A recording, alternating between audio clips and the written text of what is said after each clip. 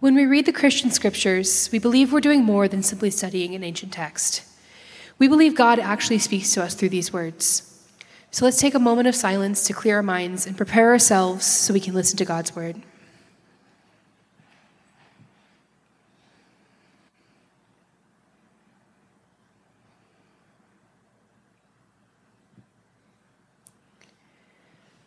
Tonight's scripture reading is from the 3rd chapter of the book of Genesis. Then the man and his wife heard the sound of the Lord God as he was walking in the garden in the cool of the day, and they hid from the Lord God among the trees of the garden.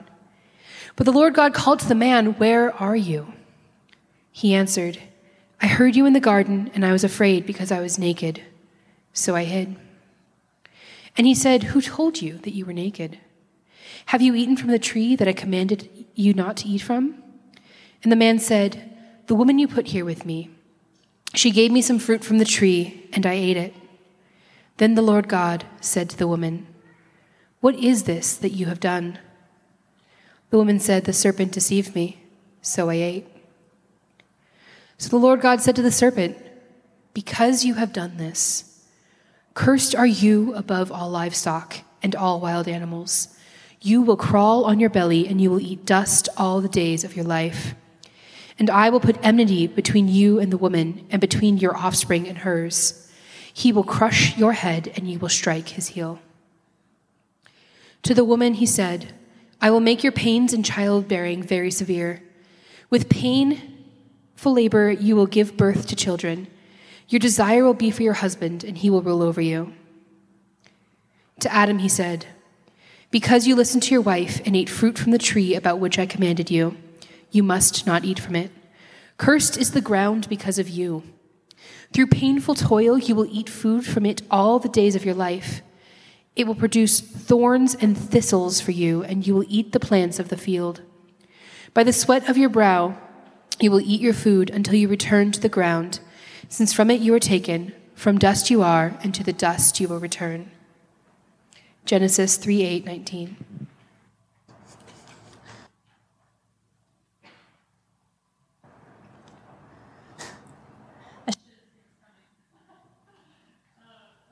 Pray with me and pray for my mic.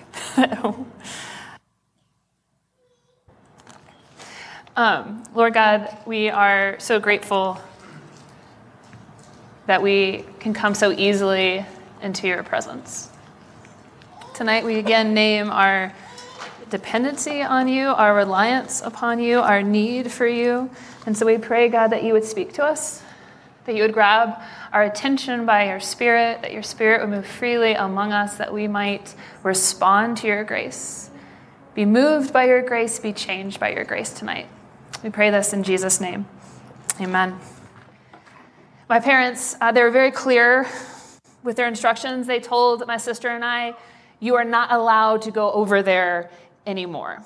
They were very clear about that. I don't remember their reasons. I've conveniently forgotten that part. I don't remember their backstory, the backstory to it, but I do remember the instructions that our next door neighbor's house was now off limits to us. We were not allowed to go over there anymore. Pretty clear, right? Pretty clear instructions. Well, sure, you can say that now. But when I was 5, what you have to understand, if you're going to understand my side of the story, what you have to understand is that my next door neighbor, Adam, had a Nintendo. Did you hear me? And as a geriatric millennial myself, coming of age in an emerging Nintendo era, that was very important to me. So my sister and I decided, surprise, surprise, to go over to Adam's house to play Nintendo. We were there for a while, and then after a few rounds of duck hunt, we went back home. And I remember walking in the front door to my house, and I remember my parents were right there in our living room. And they looked over at us, and we looked at them, and they knew. And we knew that they knew. And they knew that we, immediately, my sister and I, we came up with a strategy. We didn't even have to talk to each other. It took like 2.4 seconds for us to come up with this strategy, which was to run and hide. To very quickly run to our bedrooms and hide. It's the strategy of 5-year-olds and their big sisters. It's the strategy of the first humans. What we just read in Genesis 3 and the fallout of their turning from God, we read this. Then the man and his wife heard the sound of the Lord God as he was walking in the garden in the cool of the day, and they hid from the Lord God among the trees of the garden. But the Lord God called to the man, "Where are you?" It's a strategy, really, that's used by all of us, this hiding strategy. And we have different ways that we do it, different ways that we hide from reality. I'm just going to name a few for us tonight. You can check all that apply for yourself. These ways of hiding from reality. How about this? What about religious striving? All this activity for God becomes actually a convenient way to hide from God, to actually keep God at a distance. How about workaholism? If I just never stop moving. Or perfectionism, is if I just make sure I always do it perfectly right. A way of hiding from reality, sort of dodging reality. It could be toxic positivity, the sort of everything is wonderful, everything is bright way to keep pain at a comfortable distance. I remember during COVID walking through Cheeseman Park and someone was walking towards me with a t-shirt that said, "No bad days." And I really want to be like, are you kidding? Like, read the room.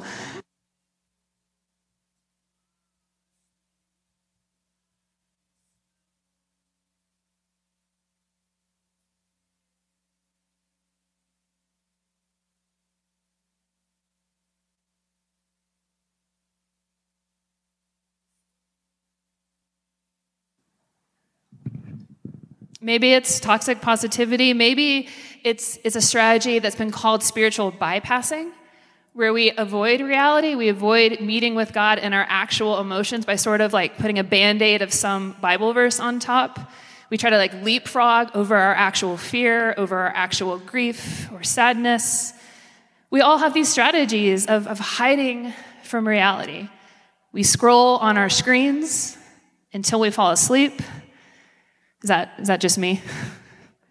We point the finger at anyone, everyone, just to get the focus off of ourselves. We stay busy, we stay on the surface. Instead of dealing in reality, we just try to escape reality. I've discovered that the right filter can make any photo look good, if you know what I mean. And yet, with all these strategies, and how good we seem to get at hiding, God keeps interrupting our strategies. God keeps interrupting all of these strategies that we employ to hide from reality because it appears that God is just too kind to let us keep hiding. That God is actually just too merciful to let us keep hiding. Years ago, I went to the Dominican Republic and Costa Rica. I was going on this trip to learn from local churches there and these really beautiful ways that they were ministering in their neighborhoods, that they were having this kingdom-focused ministry in their surrounding communities. And one day we visited 2 rehab homes that were run by a local church. And we spent hours that day with residents, first from the women's home and then the men's home. And we just sat in this circle with them, and one by one, people told their story. People shared their stories with us. It was this incredible privilege and honor to get to sit in that circle as they went around and told of losing custody of their kids, of families torn apart, of lives lost. And we just sat there in that circle and just cried with them, cried tears of sorrow over the fallout of such a cruel disease that is addiction, a sorrow that my family knows really well. And as we pulled away in our van, one of the pastors that we were traveling with, he said, "You know, that's all of us. That's all of us. All of us are on the edge of life and death. Some of us just hide it a little better than others." We all have these strategies, but why? Why do we hide? I don't know. You tell me. Why do we hide? The first humans, shame, seemed to have something to do with it. Shame caused them to reach for those fig leaves to cover up. It also seems that hiding is a strategy to keep ourselves safe, to only show what we want to show, what feels safe to show, what feels presentable to show about ourselves. Why do we hide? Why do we spend all this energy and effort and work hiding from reality? Well, fear seems to play its part. We read in Genesis 3, verse 10, he answered, I heard you in the garden, and I was afraid because I was naked, so I hid. Why do we hide? From the reality of our sin, our brokenness, our humanness, our limits, our mortality. Here's the thing. Maybe we're afraid that God can't actually handle it, that God can't actually meet us there, that God actually won't meet us there. But what does the psalmist say? You have searched me, Lord, and you know me. You know when I sit and when I rise. You perceive my thoughts from afar. You discern my going out and my lying down. You are familiar with all my ways. Before a word is on my tongue, you, Lord, know it completely. Where can I go from your spirit? Where can I flee from your presence? If I go up to the heavens, you are there. If I make my bed in the depths, you are there. Even there, your hand will guide me. Your right hand will hold me fast. Ash Wednesday, this night, all of this, it invites us into honesty, to let down, to let go of all those strategies of hiding. Genesis 3:13, then the Lord God said to the woman, what is this you have done? God invites us into honesty, because the invitation to honesty is an invitation to reality, to name our strategies of hiding, the mask that we wear, the accusing fingers we point at those around us, the covering up of shame, the ways we refuse to deal with the reality of our sin, our limits, our brokenness, our finiteness, our fragility, our mortality, our own neediness, our own dependence. Here's how one author puts it: to be in God's presence is always to be there in truth and never in fantasy. You have nothing to fear in God's presence. You have nothing to fear in God's presence. God is not afraid of your sin. God is not afraid of your brokenness. God can only truly engage you in reality. The call, this author writes, is to give yourself to God and not spin back onto your own resources. Ash Wednesday is about refusing to spin back onto our own resources, which is really good news tonight. Forget chocolate. Who needs it? Forget Valentines and roses. Tonight we get confession and surrender and repentance and some tears and space to actually rest in the presence of God as we actually are. Where can I go from your spirit? Where can I flee from your presence? Because God is not afraid of our sin. God is not afraid of our brokenness, of our humanity. God doesn't leave us alone. God doesn't leave us to our own devices in the cool of the night. God comes after those first humans, a pursuing love, a relentless grace. Surely your goodness and mercy will follow after me all the days of my life. And in the fullness of time, God sent his one and only Son. God took on flesh. God became like us, a pursuing love, a relentless grace. God is not afraid of our sin. Yes, we see the fallout of our sin, the curse that seeps deep into the ground and causes wreckage in our relationship with God, with each other. You heard it, the passage that Marlene read, where men and women who were meant to be in partnership with each other, now at odds with each other. We see the wreckage, the fallout of the fall all around us. We see it in our work, thorns and thistles. We see it in our world. What has become a really common occurrence happened to me today. Probably for many of you, where this afternoon I got on social media and read the news of another mass shooting. And my body just responds and my heart sinks. And tears well up in my eyes as I read about a shooting at a Super Bowl parade in Kansas City. And tonight we just say, Lord, what have we done?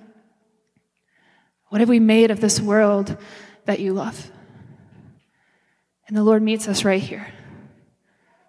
And the Lord invites us into honesty, not a denying or a hiding from reality, but a meeting God in reality. We begin this journey tonight together, the season of Lent. And Lent, it's not about beating ourselves up. It's not a 6-week self-improvement project. It's not a performance review from God. What is Lent? Or here is how some friends of mine put it. They say our false selves are confronted in this season.